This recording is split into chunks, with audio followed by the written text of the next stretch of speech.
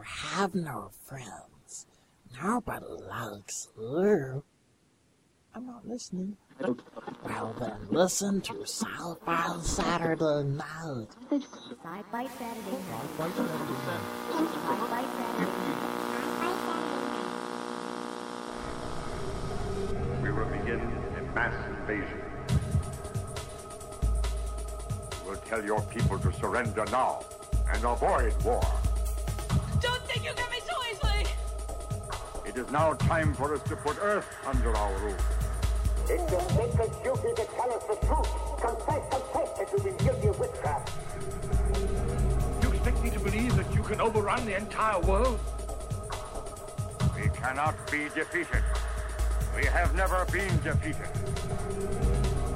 That is the message you will bring your people. Yeah, they're dead. They're all messed up. Sci-Fi Saturday Night. Good evening, everybody. It's Talkcast 175, and part of our continuing Where the Hell's My Flying Car? It's 2013 series. I am the Dome. Deep in Area 51 on sub-level I-405 past the Slauson cutoff. Take a left, cut off your Slauson. Behind the book-burning pavilion for alternate heating and air conditioning, next to the fried green tomato body wrap and Frogurt hut. I am the Dome. And if it was me, I would definitely like a Piccolo playing robot. We don't have them yet. I want one, and not one of those stupid ones from any one of those, the iRobot movie. Those were just ridiculous. Joining the Talkcast tonight, many of the usual suspects and some that aren't, in the revered time vortex, in the stacks of a personal silence zone in the Dank Dungeon reading room. Tonight's architect of all that is technical, just for the hell of it, trying to keep cool, calm, and collected in a pool of her own sweat. She's got books. She knows how to use them. It's our Zombrarian. I want a robot. I knew that was coming. I knew somehow she'd get a robot. From the Four Color Vault of Comics in Manchester, New Hampshire, the woman who's both red hot and icy cold, joining Barnabas the Zombie Cat, it is our own Ingenue, the Dead Redhead. I say we have to get those cars because anybody who's seen the whole Kevin Smith monologue about what he would do to somebody who created a flying car, yeah, you know what I'm talking about. By the way, I'm going to talk like this, so you people stop making fun of my voice. That's not happening. We will find whole new ways. Because Kriana's not here, we're going to have to do it for her. I know! Oh, God. Oh, my God. Well, that was Kriana, wasn't it? No, never mind. Joining us today, he was on our show 6 years ago when we were back on Clear Channel. Hello, Clear Channel people. We don't miss you much at all. The gentleman who was brought to us by a science fiction author for putting together what is probably one of the most fantastic concepts in the world. From Liftport, Michael Lane. Michael, welcome to the show again. Hi, guys. Thank you. Thanks for having me again. Oh, yeah. It's been an interesting ride getting you here. Yeah, well, that was a little awkward. we'll talk about that a little later. So anyhow, let's get started and do some news. What's happened this week? I want to start off with something all you young kids won't have a clue about, which is actually more fun than I usually have. Malachi Throne died this week. Yes. This is an actor who, for the genre, for science fiction, did just about everything. His part in Star Trek Menagerie was perhaps one of the best ever. But of course, that was the original series, so most of you kids haven't got a clue what I'm talking about. And then, so you can get off the damn lawn. Really, pretty much. The Outer Limits, Batman in the 60s. Yep, the funny Batman. The Adam West Batman. The Adam West Batman. Batman could choose scenery like nobody's business. Lost in Space, 1966. $6 Million Man, 1975. Oh, here's something you kids might remember. Babylon 5. Yeah, he was in that too. The original or the remake? The 95 version. So the original. Okay. The original, yeah. Wow. So, Malachi Throne was actually going to be the original Dr. McCoy. Really? He turned the role down. Whoops. Wow. Yeah. There's something that you look back on and go, all right, maybe that was a bad one. Bad idea. Anyway, Malachi Throne will be missed. He died of complications to lung cancer. He will be missed, but you can see most of his stuff in black and white still. Or Star Trek color. Yeah, that's true. Some of it has been colorized. So, Dead Redhead. Mm-hmm. I understand you've been watching some TV. Yes, we were sent a little email by a little bird. Hi, Jess. We love you. Hi, Jess. It said, hey, guys, did you know that one of Sci-Fi Saturday Night's favorite actors of all time, Doug Jones, you all know how much we love that man. We just want to give him as many hugs as possible. Yeah. Doug was actually going to be back on The Neighbors. And I am probably one of the few who had not seen the show from our show. And I'm like, okay, Doug is going to sing. They're doing a musical. I have to watch this. So we got it on the DVR and we watched it the other night. And it was like, oh my God. The show is bizarre as it stands. The show itself is just surreal. It was like the aliens who live in that neighborhood decided to explore to find out what a musical was. And they walked to New York, to Broadway, and saw Annie, of all things. And then they wanted to make all of their lives a musical. And they kept breaking out into these musical numbers, like Buffy, like the Joss Whedon Buffy episode right. of and it just went on. And every once in a while, you'd see this very tall, lanky, and Doug has a very short haircut now, and this very tall, lanky, kind of goofy-looking guy, and he'd throw out this bizarre song lyric, and it's like, oh, Doug. Yeah, it was definitely an oh, Doug moment. It was, the show itself, Neighbors, is a show that was universally panned. Has been not getting bad reviews, not getting great reviews, but I mean, not getting great Nielsen ratings, but not bad. I mean, it's solidly in the center of the pack. It's been renewed for another season, and most of the naysayers said it was going to be gone in a matter of 6 weeks. I'm really glad it isn't, because it's actually a comedy science fiction series in its own surreal little place. It's kind of like what was the one with Ray Walston? My favorite Martian. Yeah. I mean, it's different because that was a true sitcom. This is like a surrealist version of a sitcom. It's weird. It's very strange. But we laughed a lot. Yeah. Oh, definitely. And Zombrarian. Yes. We missed a story last week that you really wanted to get to. We did, and it's actually an even older story than that, because I'm a bad journalist. So bad journalist.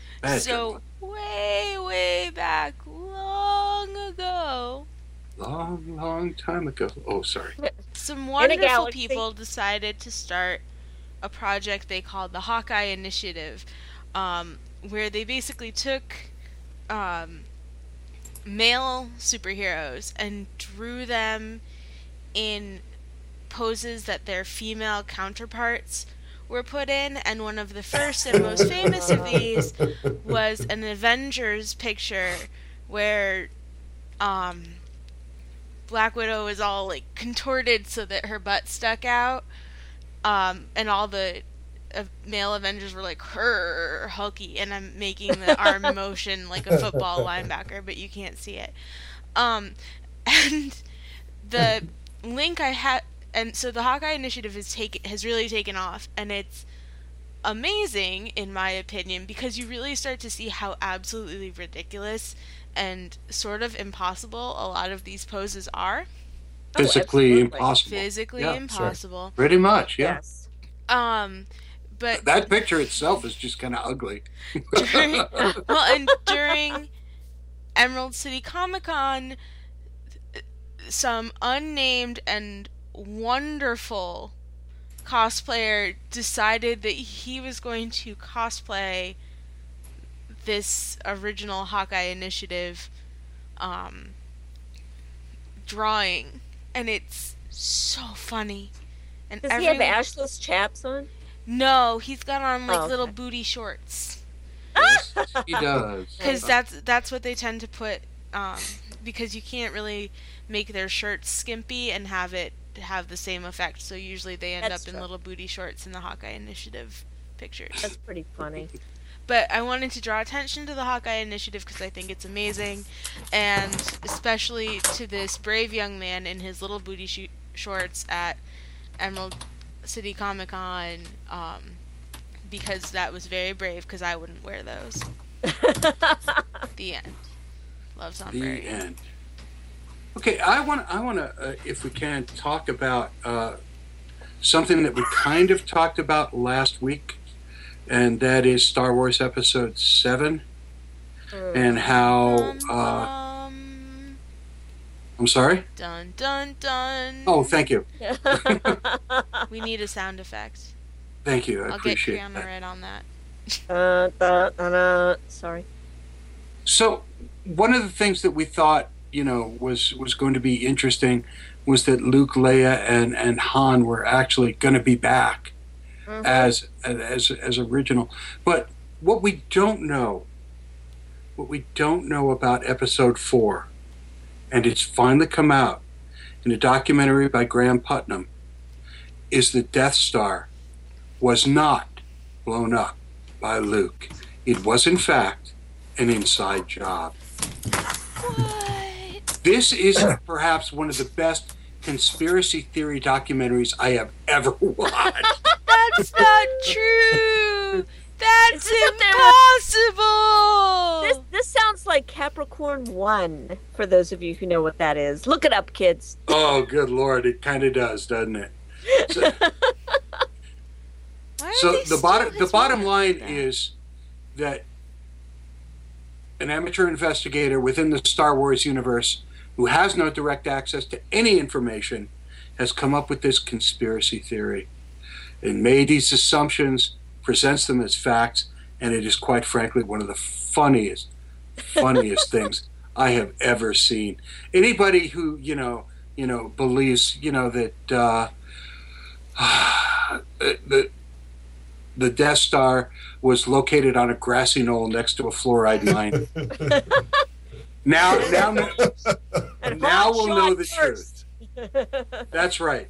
Doesn't matter if Han shot first, because the Death Star was an inside job. We'll provide a link to that short film. I suggest you check it out, because everybody really needs to know the truth. It is out there. It's next to the one that I had found this week about them saying that there's an alien changeling who's actually one of the guards for President Obama. Of course. Yeah. Star Magazine never stops with that shit, do they? Oh. Weekly World News, baby! Weekly World News! So speaking of things that sound like they belong in a tabloid, what's this anti-zombie perfume? Oh my gosh. So, somebody, of course, because everybody is trying to make a buck off zombies at this point. And many are doing quite a good job of it. That's true. They are. I'll admit I've made a couple bucks off some zombies in the last week. But anyway, I'm not even going to go there. Wow. I do it by pushing them and taking their wallets. So, somebody has created a zombie for him and zombie for her fragrance, I guess. and the Axe dead body spray? Oh, sorry. and it comes from a weird perfume shop, Demeter Fragrance Library, whatever that is called. And they said that it's the scent aroma of dried leaves, mushrooms, mildew, earth moss, and for the ladies, the dregs of the bottom of a wine barrel. It's $40 for a 4-ounce bottle. Holy crap. That's literally. Folks, if you really want to just waste your $40, you could actually send it to Sci-Fi Saturday Night, and we'd be more than happy to use that for a good cause. But hit the donate button on our website and throw some money in the creepy jar for us. But, yeah, anti-zombie perfume. So there we go, folks. Kind of odd. Yeah. Now, wait a second. Zombies need love, too, because I just watched Warm Bodies, and I have to say that might be the funniest zombie movie I ever saw. Oh my gosh, it looks so cute. So Kriana hated that movie. She hated the whole idea of it, remember? Kriana wouldn't even go see that movie with me because she said it was like necrophilia. And that's all she could think of. And I was like, but it looks adorable. And she says, but necrophilia. And I said, but adorable. And then she said, I won't pay for you to go see it. And then I stopped asking. There we go. The end. Here's the answer. The end. My stories are great tonight, aren't they? Well, I'm going to put a spoiler in there because if you do see it, watch for Romeo and Juliet. Oh. I'm so surprised and shocked that a teen movie is referencing Romeo and Juliet. So I went with my 3 best friends, and we're all like 44-year-old guys. We've known each other for a long, long time. We thought, all right, this is going to be the worst zombie movie ever, but we have an obligation to zombie movies to go see the zombie movie. Yep. And holy crap, were we laughing out loud. Like, we went at like the noon show. We were the only people in it. And when they hit Romeo and Juliet, like I read classical literature and everybody else does not. And so I saw Romeo and Juliet like 5 minutes before everybody else did. And I am literally laughing so hard I'm crying.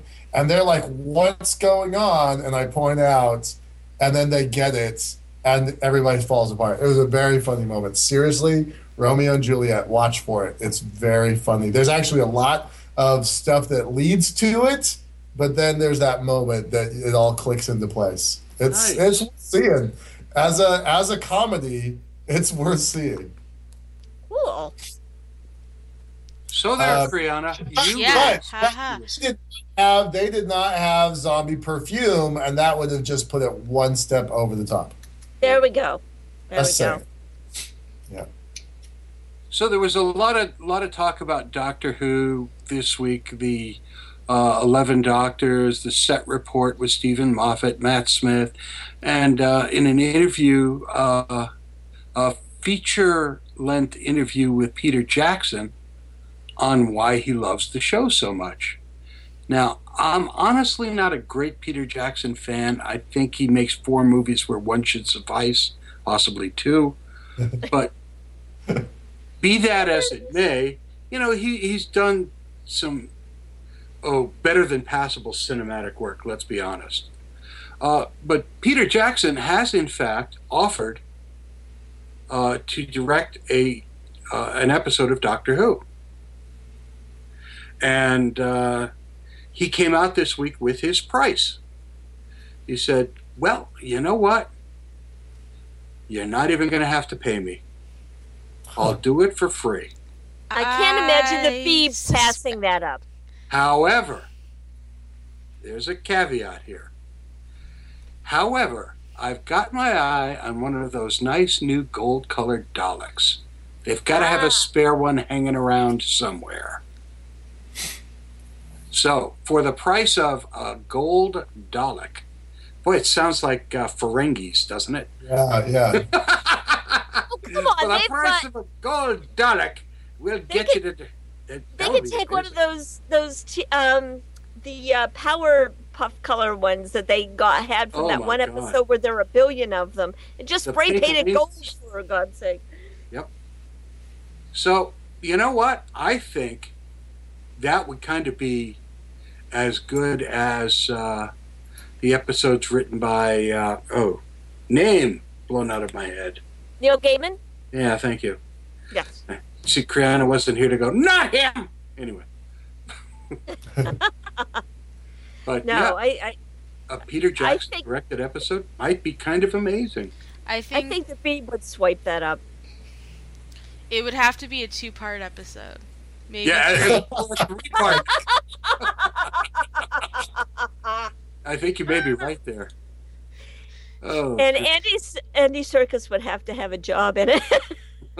Peter Jackson could take an Ood episode and make it long. Like, not even the Doctor and the Ood. It would just be the Ood sitting there with their little glowy brain balls. Wow. What are you, 12? Yeah, pretty much I am. I'm pretty much going for 12 right now. So, Kickstarter this week. The Kickstarter initiative of the week. This one kills me. Okay? The Cobra Commander. That's a Kickstarter project. Trying to raise $21,474,836. Seeking these funds to rebuild Cobra Island and defeat G.I. Joe. That's hilarious. What's hilarious is it's actually on Kickstarter. Is it actually getting funded? Yeah, there's people who are putting up money for it. Well, what specifically is his plan? The plan is... What are the rewards? I need to know. Because I might donate the $6. What can we get? Well, the interesting thing is that the Cobra Commander has actually only backed one other project on Kickstarter. And that project was a choose-your-own-adventure story campaign called Bunny and the Missing Monster. Oh my gosh, this is amazing. So, yeah. What is this thing called? Because I'm looking for it while we're talking, and I don't see it. Kickstart Cobra. Kickstart Cobra. All right. Oh my god. So don't tell me, what are some of the rewards I could receive for different levels of support? For $10, you get a sticker. Estimated delivery, January 2014. Pledge $200 or more, the services of Storm Shadow for an entire week. Pledge $1,000 or more, you get a full Cobra makeover and potential position within the Cobra organization. Nice. Limited to 100 backers. And $10,000 or more, limited to 2 backers. Cobra Commander will reveal to you and you alone his true identity. What his face looks like. Oh my goodness. Well, but when does that end? What's the end date? Oh, there is no end date on it. Right. No, because that goes hand in hand with the Kickstarter Death Star and the Kickstarter X-Wing Squadron. Yes, absolutely. Yeah. So those are all ending April 1st. I thought that was pretty darn clever. There's a lot of people who are really pissed off about that because they think that it's kind of Kickstarter's jumped the shark. I think it's brilliant. I think that if you can get that across, then go nuts. I think people need to have a goddamn sense of humor, and there's just not enough of it anymore. Yeah. Well, I was actually talking to Yancey Strickler. He's the co-founder of Kickstarter this weekend, and we started talking about what the future of Kickstarter is. Because we got our restart from Kickstarter. So yeah, I know. I think it's a force for good in the world. And we talked about, some of these jump the shark moments, and obviously he doesn't think it is. I don't think it is. We on this call don't think it is. But there's some people that are kind of bashing it. And I think if you can get Cobra Commander to reveal his secret identity, then more power to you. Absolutely. I think an open source Death Star is genius and worthy. I pledged to it. I did. Check my stats. I'm a backer for the Death Star. Hell yes. That's amazing. Absolutely. Yeah. There were only like 2 reward levels. Get your name on a droid or get your name on something else, which of course, doesn't exist. But I'm like, if they can pull off $20 million in 6 weeks, they should just, go nuts with that money. It's actually 21 million, but yeah, you're right. They absolutely should. Hey, they would beat Amanda Palmer. Here's my thing, though. Kickstarter, I feel like there are a lot of people who still have no idea what it is. Like, after the Veronica Mars movie got funded last week, which we decided deliberately not to talk about, and here I am talking about it a little bit tangentially. Apparently, this journalist wrote a scathing article about how there are better charities in the world to support than a Veronica Mars movie. And I realized... Not getting at all what it was about. Well, shush. And I realized they actually had no idea that Kickstarter is not a charity website. Charity, yeah. Yep. In fact, if you're a nonprofit, you can't use Kickstarter, I don't think. Well, no, you can. Oh, you can use Kickstarter as a nonprofit? I helped the National Space Society raise $60,000 just a month and a half ago. So yeah, absolutely, you can. There's rules you have to abide by. Remember, they got their jump through a few more hoops to make that. No. There were no more hoops for that nonprofit to jump through than I did for my own campaign. It's in that case, there were 2 different committees that had to buy off on before the campaign got launched, and that was a whole nother level of complexity. But that was because the organization was the kind of organization it is. It had nothing to do with Kickstarter's rules or anything. Things that we are learning. Yeah. Well, when I was talking to Yancey, how many opportunities do you get to talk to the guy who has an impact on the world like this guy did? So we talked for about half an hour, and I'm like, hey, I love what you did, and I'm grateful for the chance to restart and have a renaissance moment, but there's problems with your platform that added a whole bunch of complexity to our system. So, he's actually asking for the feedback. He was aware of our project, and he wanted advice on how to make Kickstarter better. So that was pretty awesome. Yeah. And then the other thing was, they have these 13 categories: art, comics, games, design, etc. We fell into the technology category, but we absolutely were not anything like their technology stuff. I said, wouldn't it be awesome if you guys had a research category? Oh, that would be amazing. Right, the same way you guys are like, oh, that's great. He had that same epiphany moment, and so they actually may create a research group. How incredible would it be to start, kickstarting research, so that person who wrote that scathing review of Veronica Mars, well, how about what if you did cancer research or AIDS research or space elevator research or pick any problem research? Sure. Right? Absolutely. I think that would be kind of awesome. So I'm actually chatting with Yancey about how to maybe set that up, or at least create a subcategory. Because, look, if you look at their film category, there's 5 categories of film, and there's, blah, blah, blah. And each of these have different subs. Well, create a research one. How hard would that be? So, yeah, we'll see if that goes anywhere. Well, maybe he'd like to come on the show and talk to us about it at some point. That might be cool. I'll tell you one thing. For a guy who's moved $400 million into various projects of, I don't know how many individuals. I think it's 80,000 projects have been attempted, and I don't know, 30,000 or been successful or whatever. He's done some pretty amazing stuff, but he is a very calm, unassuming guy. You would completely pass him on the subway. Like, he's just this, he's very laid back, he's not arrogant or self-righteous or anything. Like, if I had moved $400 million into stuff, I probably would be kind of a jerk. I know myself, right? I'm kind of arrogant to begin with. If I had achieved what he'd achieved, I don't think I could be as humble as he was. I was really impressed by this guy. Only a half-hour conversation, but I definitely was impressed by him. Cool. Yeah.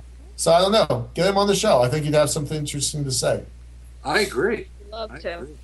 So we're at the halfway point of the show, which brings us to the thing that we normally do at the halfway point of the show, which, after mentioning that it's halfway through the show, we go Dead Redhead.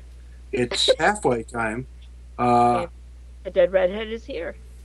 And would you like to talk about this week's Facebook poll? I sure can. This was brought out because X and I decided to go see the new, the Wild World of whatever they're calling this new Wizard of Oz movie. I can't remember. I'm sorry. Anyway, it doesn't really. Bob. It doesn't matter because what's his name is in it, and I don't James like Franco. him. Yeah. Yes, James Franco. He's just not a good actor. I'm sorry. Some people think he is, and I can't figure out why, but that's okay. I'm sure he's a wonderful human being. He looks like he would be a wonderful human being, but he's not a good actor. I'm sorry. He won't be on this show now either. But anyway. We have a whole bunch of people who, having said what we've said about them, right, they'll never be on the show. They're never going to be on. Yeah. No. But we can add James Franco to the list now. Go ahead. So we all started thinking about various Wizard of Oz spin-offs, and so X and I are like, you know what, we should find out what people think about some of who their favorite Oz spin-off is. So we did that, and we do have a tie, because we seem to have ties all the time now, but we have one tie for third, and the tie for third is actually a three-way. And I believe all three of them are comics. I may not be right on that. But two of them are definitely comics, and that's the Oz Squad, which came out in the late 80s, which was a really cool series, actually. You would be hard-pressed to find it, but if you can find it, it's a very cool series. With Lost Girls, which was written by Alan Moore. What a terrific piece that is. Not a comic book you would give the kids. No, not at all. Keep it away from the kids, in fact, or you might end up in jail. Freebie jar just for reading it, but that's okay. And then the third one of the tie for number 3 is Tin Men, which I, again, was thinking it was a comic, but I didn't put that one up there, so I'm not quite sure. It's a really, really lousy movie with... okay. It's not that bad. It's Danny DeVito and... oh, God. It's about sighting. Yeah. Guys with are Richie Dreyfuss. Oh, see, I thought there was another one that I didn't know about. And I'm like, you mean the one about the ciders? That doesn't make any sense. That's the one. Somebody was trying to be punny. Ha, ha, ha, ha. Okay. We have such funny listeners. We do. Coming in at number 2 was Return to Oz, which we know is a favorite for an awful lot of folks. And gave me nightmares for years as a child. Thanks, guys. That's the one with Peruse Falk, right? That's the one with the electroshock therapy at the beginning. Nothing else in that movie matters, and then everyone turns into green things. That's all I remember from that movie is electroshock therapy, and there's that room where you touch things and you say Oz, and then you turn into something green if you picked the wrong thing. Okay.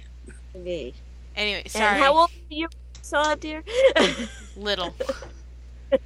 Little enough to be traumatized and never say Oz while touching anything. But a lot of people actually like that one. But number 1, I am very proud of because it's my favorite novel, and it drives X crazy because I'm always like, well, that wasn't in Wicked.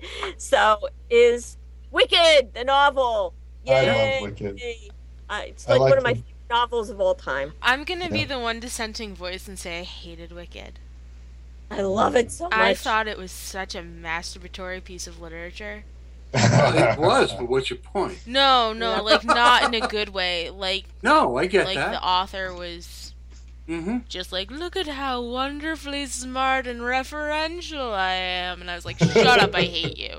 But I've met him. He's actually a very nice man. I'm sure he is. I probably shouldn't make fun of him, but I did not like. Because there's somebody else now who won't be on the show, but that's okay. No, he can come fight with me. He was awesome when I met him. He can talk to Dead Redhead, and I'll go away. Anyway, I interrupted the poll. Sorry.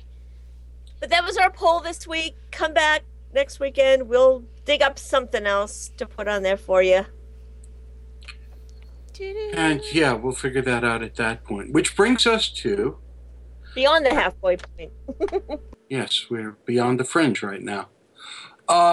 In 2005, when this show, as you know it, was another show that you didn't know because not too many people knew it back then, we had science fiction author Ben Bova on. And yes, Kriana will now say, would you stop the goddamn name dropping? Name dropper! And the answer is, no, I won't. It's actually germane to this story. And we were talking to Ben Bova about his newest novel at the time. For the life of me, I wish I could remember what it is, but I can't. Mercury. It's called Mercury. Oh, my God, you're right. It was. There we go.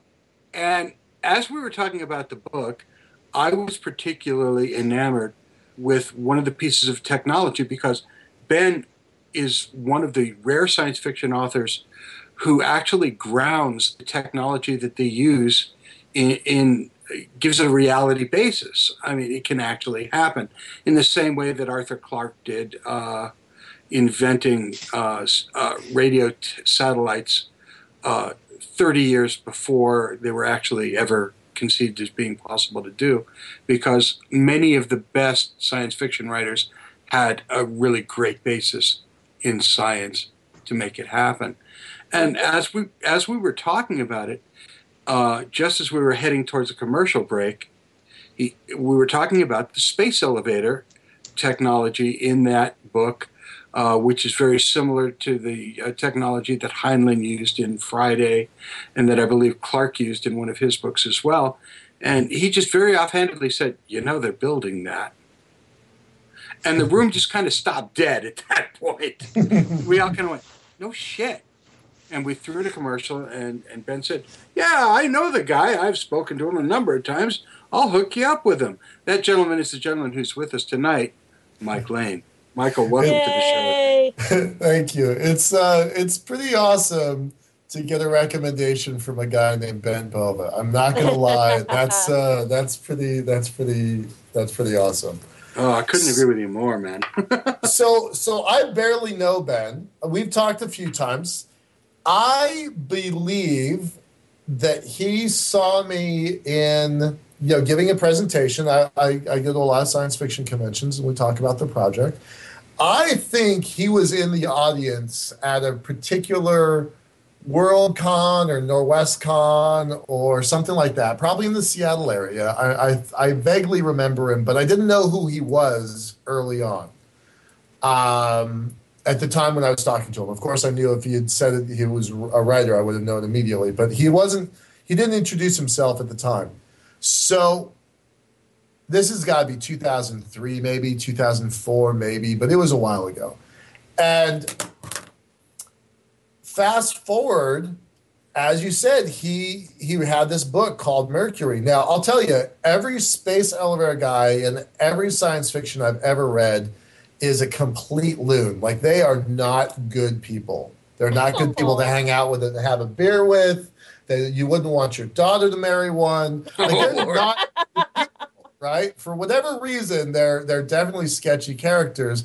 I hope that that's just a reflection of the fiction and not like people actually know me well enough to write that stuff about me. But no, so I finally pinned him down just last May. He and I were in Washington, D.C. together for a conference, and I got a copy of Mercury, and I went up to him. I'm like, I don't know if you remember me. It's been a while. but I really want to know if I'm the character, I'm the person that you modeled the character after. And he's like, absolutely not. I never do that, blah, blah, blah. Completely vehemently denied that it was happening. And I actually got him to sign my book and say, Michael Lane is not the character that this is modeled after, blah, blah, blah. I'm like, are you kidding me? Because that character uses the same mannerisms, the same characters of speech. There's a lot of similarities between that person in the book and myself. Now, the differences clearly are I've not killed 10 million people by dropping the space elevator on Quito, Ecuador. That's a good thing. I have not been exiled to Mercury, to a science station. I have not killed people in premeditated murder and revenge, and I have not yet killed myself. So I want to make it very clear that I am not that character. But the space elevator guys in fiction are really creepy guys, over and over and over again. I've had folks send me stories that they're writing, at different levels of production, and every single one of the space elevator people are creepy, creepy guys. There was a romantic comedy, and I was a creepy guy. You're taking this way too personally, Michael. You really are. Wait a second. Could somebody?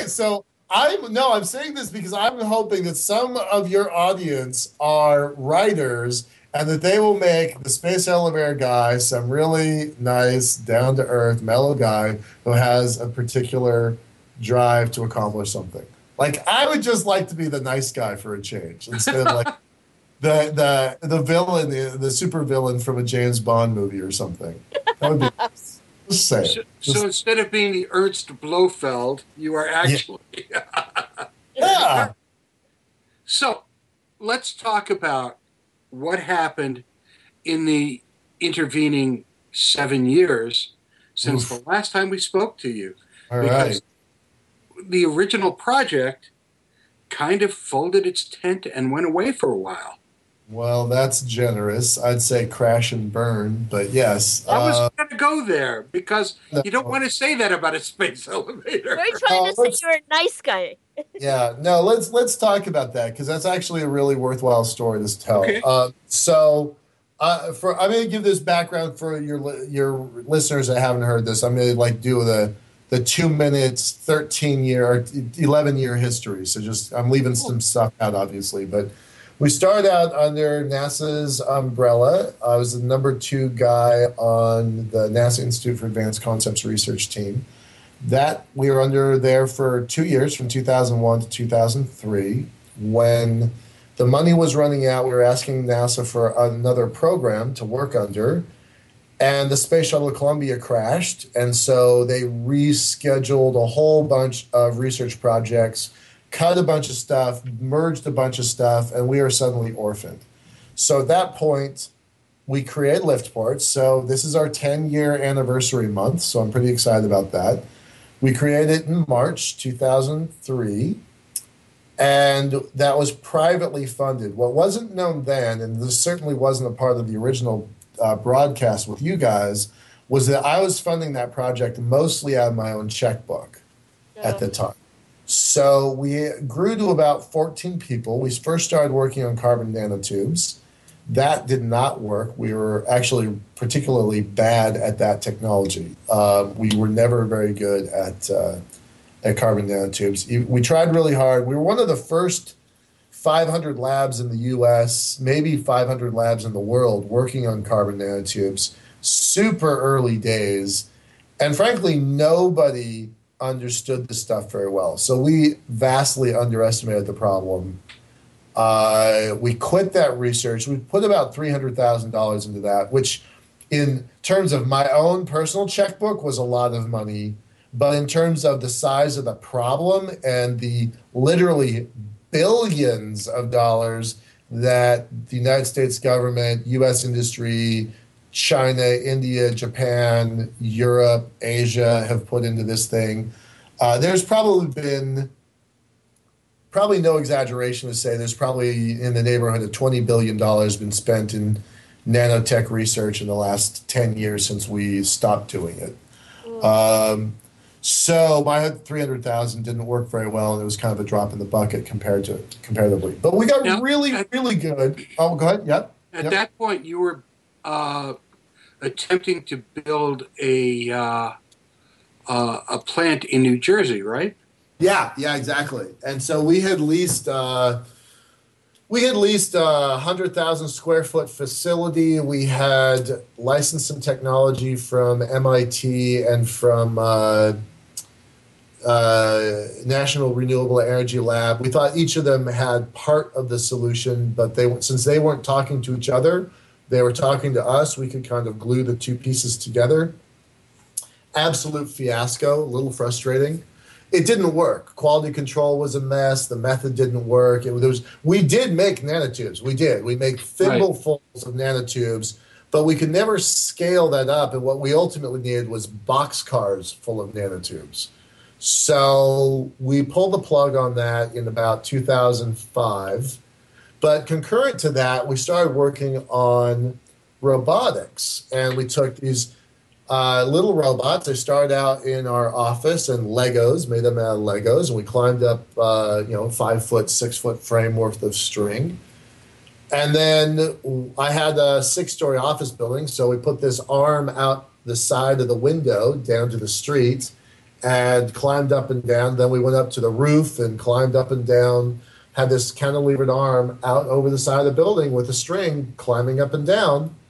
And that was pretty good. Then we moved to MIT, and we did this 17 stories in the air at the beginning of a snowstorm. By the way, all that stuff is on our YouTube channel. Right. And then eventually we graduated to balloons, and we went as high as 1 mile. And we had an endurance test of not nearly as high, only a couple hundred feet, but we went as long as 60 days. And things were actually really looking good for us. But that's in 2007. My wealth came from real estate. And you know what happened in 2007 and 2008? The real estate market fell out of it, yeah. Yeah. So I had leveraged my building to pay for my staff's payroll. And it was under normal circumstances, it was a very safe scenario. I had a building worth $3.5 million. When I started the project, I only owed about $400,000 on it. So I had a lot of equity in this thing. And I would pull the equity out and spend it on my team, and pull some more equity out and spend it on my team. And this is going to sound crazy, but this was actually a plan. You couldn't finance a space elevator, right, for obvious reasons. So I got to a point where I couldn't get any more loans, so I literally just stopped paying my mortgage. Just stopped. Knowing I had a lot of equity and that I would go into foreclosure, I could get what's called a hard money loan and reinstate the mortgage and then go back to business as usual. Well, I did that 7 times. Oh, wow. Right. Like if you go into foreclosure once, maybe you got in a car accident, you broke your leg, you couldn't work for a while, bad things happen, it's a cascading effect. If you go into foreclosure once and lose your house, it's an accident, and that's a terrible situation to be in. If you go into it 7 times with your eyes wide open, it might not be a good plan, but it's a plan, right? It's a plan, I'll give you that much. Right. It might not be a good one, right? But it is a plan. And so here's the thing, though, guys, is that it worked. It worked 6 out of 7 times. So I was able to take my team forward. And it was my real estate. It was my asset. It was my roll of the dice. And so had we been in normal times economically, it was what's called a 51% loan to value, which under normal circumstances is very, very, very safe. But then I lost it. 7, however, In 2007, all the rules changed, but nobody knew it yet.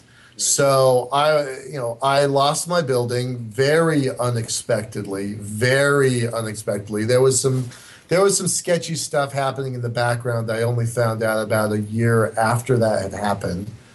And I lost my building. And so literally that bank guy did a 50% sale in less than 24 hours. It turned upside down in less than 24 hours. And I lost the building, and as a result of losing the building, I had to let my team go, and that was the end of Liftport 1.0. So that was 2007. Fast forward, I literally, I kind of tried to do space stuff for the next couple of years. I went to International Space University. I went to some school.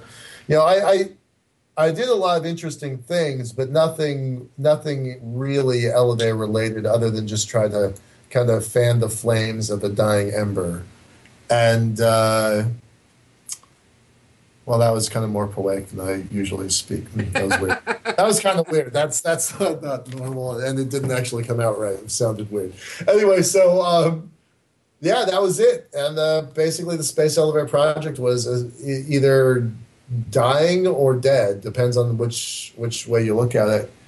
And then Kickstarter came along, and that gave us another shot. Now, Kickstarter did one of two things that needed to happen.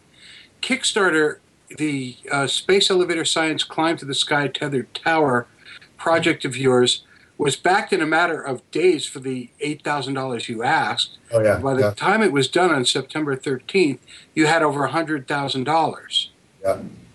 Yeah, it was crazy. But at the same time, there had to be some shift of focus for you and what it is you were trying to do, as well as scientific advance. Could you talk a little bit about, what happened there? Sure. The year prior, so this was taking place while we were at the International Space Elevator Consortium, ISEC.org, I think, ISEC.org. They have an annual Space Elevator conference. And the year before, a couple of us were sitting around, drunk. We were at a cheesy Mexican restaurant. You know the restaurant that has the butcher paper on the table? Yes. Uh-huh. Cheesy Mexican restaurant. We're having too many margaritas, too many tequilas. And we're all kind of pissed off. There's about 5 or 6 of us. We're all kind of pissed off that we can't build this thing that we want to build. And honestly, nobody's more mad about that than I am. And so I remember kind of distinctly pushing away from the table and said, okay, let's stop complaining and let's do something. So what can we actually do with current real-life technology? And so I put the 3 mandates in front of them. I said it has to be current commercial off-the-shelf technology. We're only going to get one shot at this, so we have to do it in what I refer to as a single launch solution. And that was kind of the starting point. I said, okay, what can we do today, now? And they come back and said, let's build an elevator on the moon. And everybody's like, oh, bullshit, blah, blah, blah. And literally people are scribbling on the table trying to figure this out. I wish I had kept the that placemat, because it was I think it's worthy of a historic moment, right? Because it was happening right then and there. So that was kind of the beginning of the questioning, can we actually build it with current commercial off-the-shelf technology? And so the lunar elevator would then give us the tools that we need to come back and work on the Earth system. It's easier, it's cheaper, there's the gravity is less. There's no atmosphere. Like it's so many ways it's easier. So it's a brilliant precursor model. It's not that I'm pushing away from the main elevator. It's that I think that the fastest path forward is to do this detour. Does that make sense? It does. Wow. So, but my question is this now. Yep. You expected to raise $8,000 to $10,000. Oh yeah. Yep. Okay, you raised over 100,000. Yeah. Woo. When that happened, it's a good couple days. I'll bet it was. I can't imagine it was a bad time at all. But it was crazy. I was working 20 hours a day just to keep up with stuff. I was reminiscent of Marine Corps boot camp. That's no exaggeration. It was a rough 2-3 weeks. It really was. But at the end, the results speak for themselves, right? Exactly. So you had listed for 6 goals for this Kickstarter project. Okay, build a robot that can climb the 2 kilometers straight up, build a test platform for high-altitude balloons tethered to the ground, the robot to climb the test and set the record, talk to other organizations that, you haven't given up on the idea that you intend to reconnect with the rest of the global community and cover whatever costs you have for the experiment. Well, you made enough money to cover the cost for the experiment, I think. A little, yeah, we're good. We're in good shape. Nice. Okay. So that being the case, now you've been funded for since September. Yeah, September 2012. So we're talking in the intervening 6 months since then. What's happened? Oh, things are good, Dome. Things are pretty darn good. Yeah, I mean, and that's what we want to. That's where we're at. I want to know where we're at right now. Okay, first you got to understand the Kickstarter math. So out of $110,000, 9 of it evaporates on day one because Kickstarter has some fees and Amazon has some fees. So the check that we got was $99,838. So pretty good. Pretty happy about mere pittance, considering you asked for 8,000. Right, exactly. Right. So out of the 100,000, about 45,000 goes to just fulfill the swag. Which, by the way, every Kickstarter is late. It's a nightmare. You're absolutely unprepared for it. We can build an elevator on the space into space, but apparently we can't figure out how to get T-shirts out on time. It's a cruel irony. It is. It's so embarrassing. But then, so that leaves about $55,000. Out of $55,000, the experiment's going to cost about $20,000 to $25,000 because we had so much money, we really upped the ante on what we were going to attempt to do. But then that leaves roughly $20,000, and so you have to use that money as a catalyst to move the project forward. So clearly, you can't build an elevator on the moon with $20,000, no matter how optimistic you are. So what have we done since then? So we went out. Immediately, we went on a trip down to California, and we met with some folks in the open science community to understand that. We met with some angel investors and venture capitalists to understand that. We met with a lot of our fans. That was really important. And then I got home. This was in October. I got home for just a little while and then raced out to Vienna, Austria. Ooh. Went to an amazing event out there called Pioneers Festival. Now, I've spoken in front of a lot of crowds. Usually they're 25 to 100 people, often universities, like lots and lots and lots and lots of university crowds, but occasionally other kinds of crowds. Well, this was the Imperial Palace in Vienna. There were 3,000 people in the audience. Wow. That's awesome. How did I get there? They're Kickstarter backers. They backed our project, and they're like, we think what you're doing is kind of awesome. Why don't you come out and tell us about it? All right. So then, since I'm in the neighborhood, I wind up going over to Reykjavik, Iceland, which is, as we all know, is a hotbed of advanced technology. Just kidding. So why am I in Iceland? Because does anybody have a guess why Reykjavik, Iceland? You guys have some science fiction stuff. I'm just wondering if you know. I was going to guess the clubs, or you were trying to use something from Bjork to Power. Yeah. See, and I was thinking death metal, and then I was like, no, that's more fantasy. That's more Sweden. Nope. That's where. Nope. Do you guys know the video game CCP games EVE Online? Mm-hmm. Right? So EVE Online is a science fiction game set about 10,000 years into the future. It's about interstellar conquest and economics. They've got a ground-based combat system called Dust 514. Well, they link their ground combat system with their interstellar combat system with a space elevator.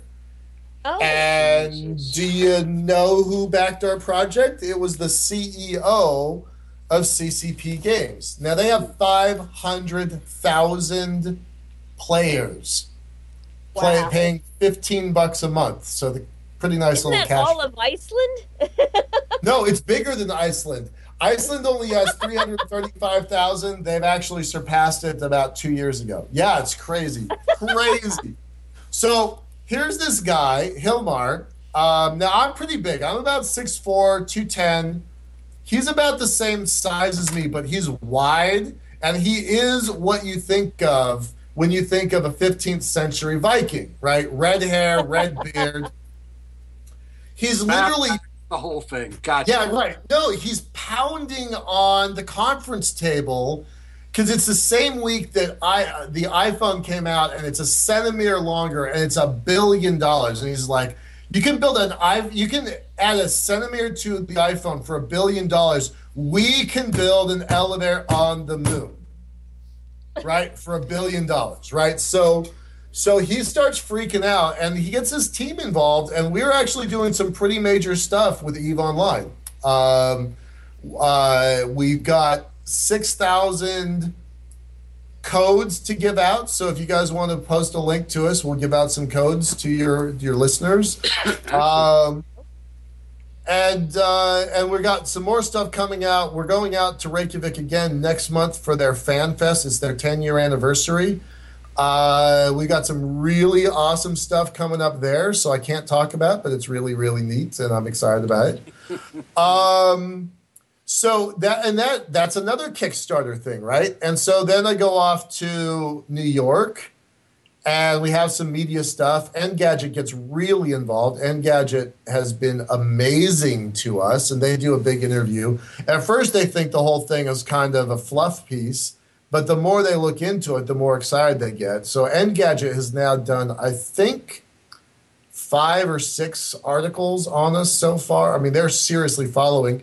And why? Because half of their senior staff are following our Kickstarter campaign, like pledged to our Kickstarter campaign. It's really mind-boggling. And then, if that's not cool enough, I go, this is on the same trip. This is like a 5-6 week trip. Get down to Puerto Rico, and there's a small school down there that is really interested in space technologies. They just inherited a bunch of property. They're building a brand new campus, and it's focusing on science, technology, engineering, and math. And they would like the space elevator to be a component there.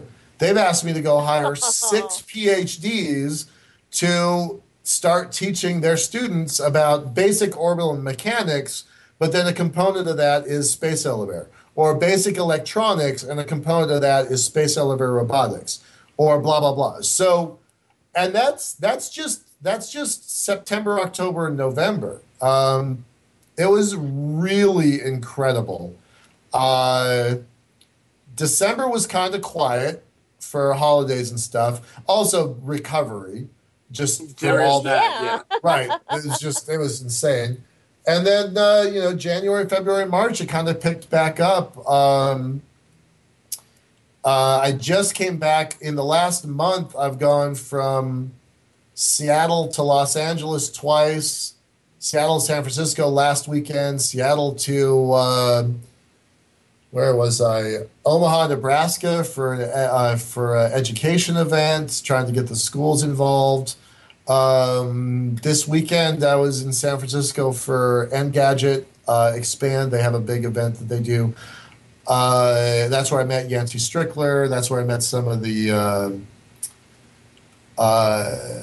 folks from the International Space Station. It was really great. I got to meet and talk with Tom Rivellini. He's the 7 Minutes of Terror Mars entry, descent, and lander guy. He was pretty awesome.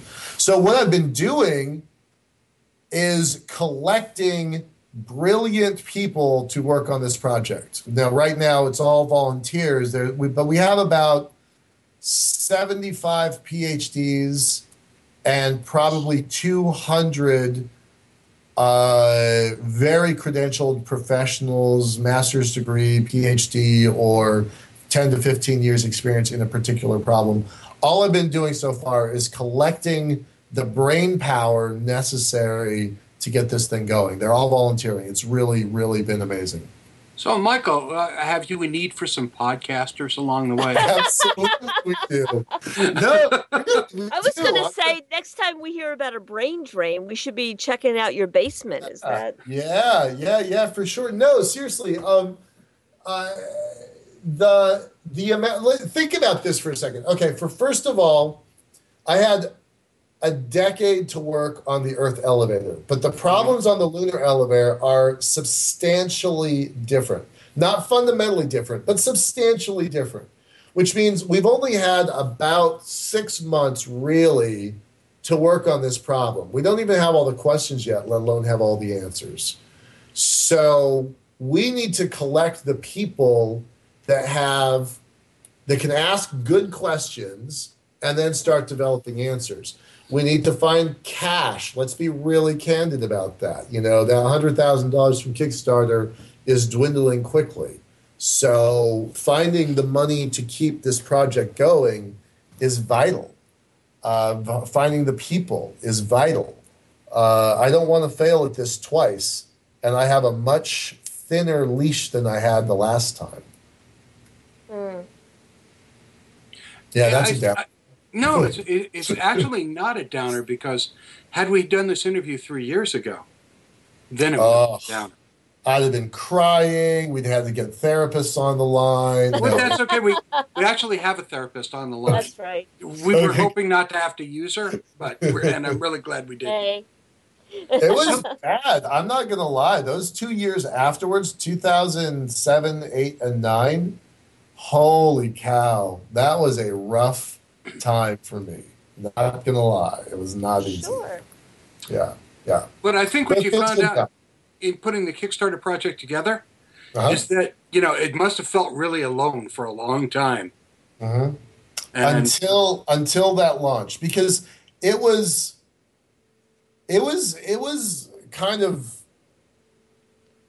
ballsy to put out that Kickstarter, because I had no idea if it was going to work. No idea. Sure. And I did some background, I did some research. I spent some time. You guys mentioned Amanda Palmer earlier. I actually learned a lot from Amanda Palmer. Like, just watching her. I met her one time for 30 seconds, but I watched her campaigns and her series of campaigns. She did like 3 or 4 before she hit it big. And she had been doing things for years to develop a fan base and a community that she felt comfortable that she could reach out to. And I had done a lot of those things. I had just never put together in the same way that she had. So I thought that was really interesting. So I copied her, and I copied a bunch of other stuff that was out there.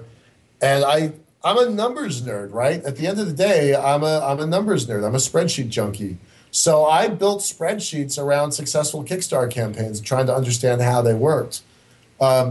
But the thing that nobody ever tells you, the thing that makes Kickstarter actually work, It's not the campaign. Once the campaign is over, it's the backers behind the campaign that got us all the stuff that we've gotten so far. People have just stepped up and wanted to help. Michael, can I ask you a question? Of course, yeah. You said you were watching Amanda's campaign, and I did contribute to hers, so I saw a lot of that as well. And does that mean you got a lot of pictures of yourself naked and were posting them all over your newsletters to your fans? And I think she's asking it if that actually happened. I have not. I'm not going to say there are no naked pictures of me on the internet. I'm just going to say that the ones that there are no naked pictures in me in connection with the space elevator. So here's what I think is probably the most telling fact about your Kickstarter campaign. Uh-huh. You set up all these different tiers and levels of support. You did this with only 3 backers pledging over $1,000 each. Every one of your backers beyond those 3 people is what got you over $100,000 on this. Absolutely. Look at the $8 number. Yep. The $8 card. We had 1,000 people. Like, I was only asking.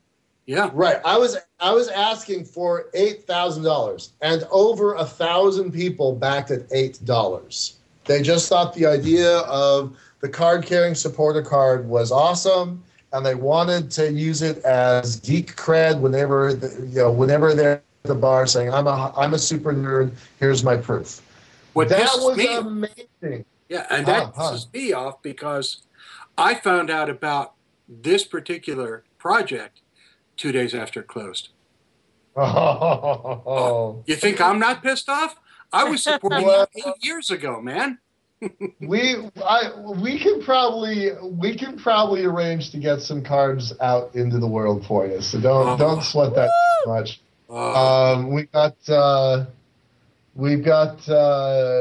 We're just now, like, you asked earlier, like, what have we done lately the last 6 months? We've got about half the T-shirts out. We're beginning to get some of the bracelets out. We're beginning to get some of this stuff out. But there's over, the guys at the $8 level, and then everybody above $35. All of those people get cards. So there's something like 3,000 cards we have to get out to people. Nice. So it's been kind of a complicated mess. 3,468 to be exact. Thank you for that. Yes, it's quite a few. So Michael. No, it's fun. It's good though. Yeah. It's all good. Well, let me add one more thing, and then we'll kind of shift away from Kickstarter if you like. But we did something. If any of your listeners have done a Kickstarter or are going to do a Kickstarter, it's really worthwhile. But one thing you're going to want to do is literally go through name for name for name. Look people up on Facebook and LinkedIn and Twitter, and try to identify who these people are, because some of these people can really make a difference in your project. Really. I can't name names, but there's one guy that backed our campaign who is literally a name brand Silicon Valley multi-hundred millionaire. Like, if I named his name, you guys would all know who I'm talking about. And he has a legion of fans that would follow basically wherever he goes. And the temptation when that name popped up was to exploit it for the immediacy of that value. But he's a guy who has certified over $250 million and who has a lot of friends that have over $1 billion. Right? So is the short-term gain of, cashing in on his name worth the loss of that kind of capital source? No, it's not. So, but those backers, I mean, we have dozens of PhDs. We have members of the British Parliament. We've got school teachers. We've got engineers, roboticists. You know, it's something, a project this complicated, everybody always focuses on the technology because the technology is the cool, sexy part of this thing. But you need lawyers and accountants and artists and business financiers and Air Force generals. I mean, you need all of these parts. You guys asked earlier if I need podcasters. The answer is yes, we need podcasters. We can talk about that later. Oh, that's and we will. Yeah, that's not an exaggeration, right? So this project takes the sum of human knowledge, and if you got 3,500 backers that have said, hey, I want a T-shirt, well, maybe they want a T-shirt, or maybe they've got some other asset that is worth contacting them and seeing what else is out there. So, you know, we have at least 6 people that have a net worth between $25 and $100 million. We have 2 billionaires backing our project, or at least interested in our project. So that all came from Kickstarter. Like there's no way I could have created that out of zero. That all came from Kickstarter. It's really, really been amazing. And I think that we're only just getting started. So by the way, I'm sorry, go ahead. We are going to have another Kickstarter launching in August. That's going to be our next one. And yeah, we're looking for more, but this time we've learned basically everything we can learn at within the atmosphere, climbing balloons and climbing robots. Mm-hmm. So we're actually going to go and try and kickstart an actual satellite experiment. Which was my next question. You're 6 months past the end of your first Kickstart project. Mm-hmm. What do you see happening in the coming 6 months? What are your goals, the short term? Dome, I spent 5 hours in a conference call yesterday specifically working on that problem. And the answers were? You don't want the 5-hour answer. You don't want the 5-hour answer. But aiming for May, June, July, we're going to have to finish off the Kickstarter. We've got 3 experiments. We're going to 2 kilometers, 6,500 feet, 2 miles, 11,000 feet, and 4.5 miles, 7 kilometers, that's 23,000 feet. Something is going to break in those 3 experiments. Absolutely guaranteed something's going to break. But that's science, and that's what this is about, and I'm fine with that. So that's what the summer looks like, is those 3 big experiments. We have to finish off our Kickstarter obligations, so that's the completion of that. The Reykjavik launch is a really big deal. There's a lot of work involved with the CCP Games and FanFest. We are about to launch we're actually helping a friend of ours launch a Kickstarter that will actually come back to us. I'm going to go ahead and announce it here, although it's not live, so you guys should be looking for it, and I'll tell you when it's live. Your fans will love it. We mentioned Ben Bova earlier. Ever hear of a guy named Larry Niven or Kevin Anderson? Oh, you mean Ringworld, the whole thing, yeah. Yeah, you know, little guys like that, insignificant authors that, no one's ever heard of. So Kevin Anderson is going to put together an anthology of lunar elevator stories, science fiction stories. We're sitting around about 2 months ago talking about how did I get started in space, how did he get started, and we all referenced the Grand Masters of science fiction. And we're like, well, what do we do for the next generation? We need a new class of science fiction to inspire folks. So we're going to put together an anthology. We can't name names of who's going to be in this thing because that's still in the negotiation process. But we have a list of 28 authors that Kevin knows personally, that he has worked with in the past, that he knows likes this stuff to begin with. and they are going to be names you recognize. They are going to be names you recognize is all I can say right now. And they're going to create a Kickstarter around creating this anthology. And the awesome part is as if getting the word out to a bunch of future scientists and engineers was not cool enough.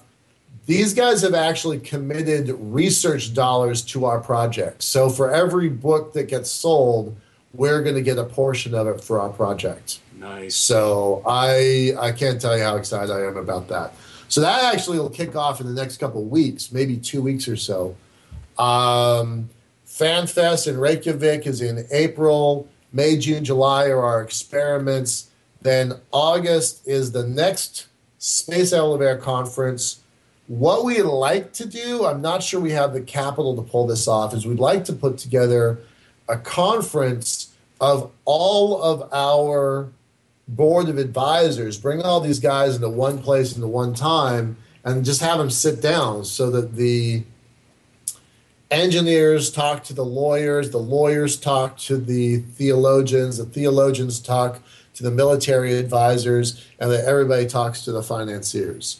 So everybody's kind of on the same page. I mean, I think that's going to be our organizing conference. We're trying to do that in August. I don't know if that's possible. But at the very least, we'll launch our next Kickstarter campaign in August for the satellite experiment. So that's what the next 6 months looks like. And So in 3 the years anthology, all the elevator guys, the space elevator guys are going to be nice, aren't they, Michael? You know, Kevin was very specific about not putting any criteria on his authors. And so I'm just going to have to sit back and watch that evolve and me be this cruel tyrant, or I don't know. I don't know why my character is always a bad guy, but I'd like him to be a good guy, but we'll see. Okay, so what I want from you right now is a commitment that when this next Kickstarter project comes up, sure, you're back with us. Yep. To talk about it and know that you've got the backing of perhaps the finest podcast in the history of science fiction. That's right. That's right. Thank you very much. Thank you very much. I guarantee I'll be back, and I presume I'll be able to bring Kevin and maybe a couple surprises with me. So I think we could make that happen. That seems to be. Mike, I am so glad we didn't do this interview 2 years ago. I'm really happy and pleased beyond belief that Liftport 2.0 is alive, is well, has short-term and long-term goals. Congratulations on rising out of the ashes. Thank you very much. Thank you. Thank you so much. We've been talking with Mike Lane of Liftport. Can we talk about what's happening over the next couple of weeks? We can, Dome. Once I turn the sound up to the correct level. It's hard to do two things at once. But next week, on March 30th, we're going to be talking to Colin Solon from Boston Comic Con. He's going to give us all kinds of info on this year's guests and events, and we're very, very excited. We are. Boston Comic Con, Boston Comic Con, Boston Comic Con. Was that 4 or 5? That was 5. Okay, good. That's our contractually obligated number. There you go. Then on April 13th, we're going to talk to Mike Doherty and the cast of his new movie Z-Con. And then the next weekend, April 20th and 21st, you should come down to Boston Comic Con and meet the cast of Sci-Fi Saturday Night in person. Because we'll be there. Because we'll be there. That's right. That's right. And so will Bob and Kim, right, Dead Redhead? Absolutely. Tell us about that. I will tell you that Sci-Fi Saturday Night is the official podcast of Boston Comic Con, Granite Con, and of ComicArthouse.com. Visit ComicArthouse.com for the best deals on original art from dozens of your favorite artists. Tonight's outro music is provided by the Traffic Lights. Pick up their CD Hold the Folk at RobWattsOnline.com. June? And I want to thank our guest tonight, Mike Lane of Liftport. I want to thank our crew tonight for working shorthanded and doing a terrific job. From the revered Time Vortex, this week's sweetheart of the soundboard, Zombrarian. Thank you, my darling. You did a terrific job. Oh, thank you. I'm going to go have a scotch. I'll have one with you. From the Four Color Vault of Comics, thank you, Dead Redhead. You can't see him, but Barnabas is waving his paw. This is Dome saying, Genie, shared pain is lessened, shared joy is increased. Thus do we all refute entropy. Good night, everyone. Good night.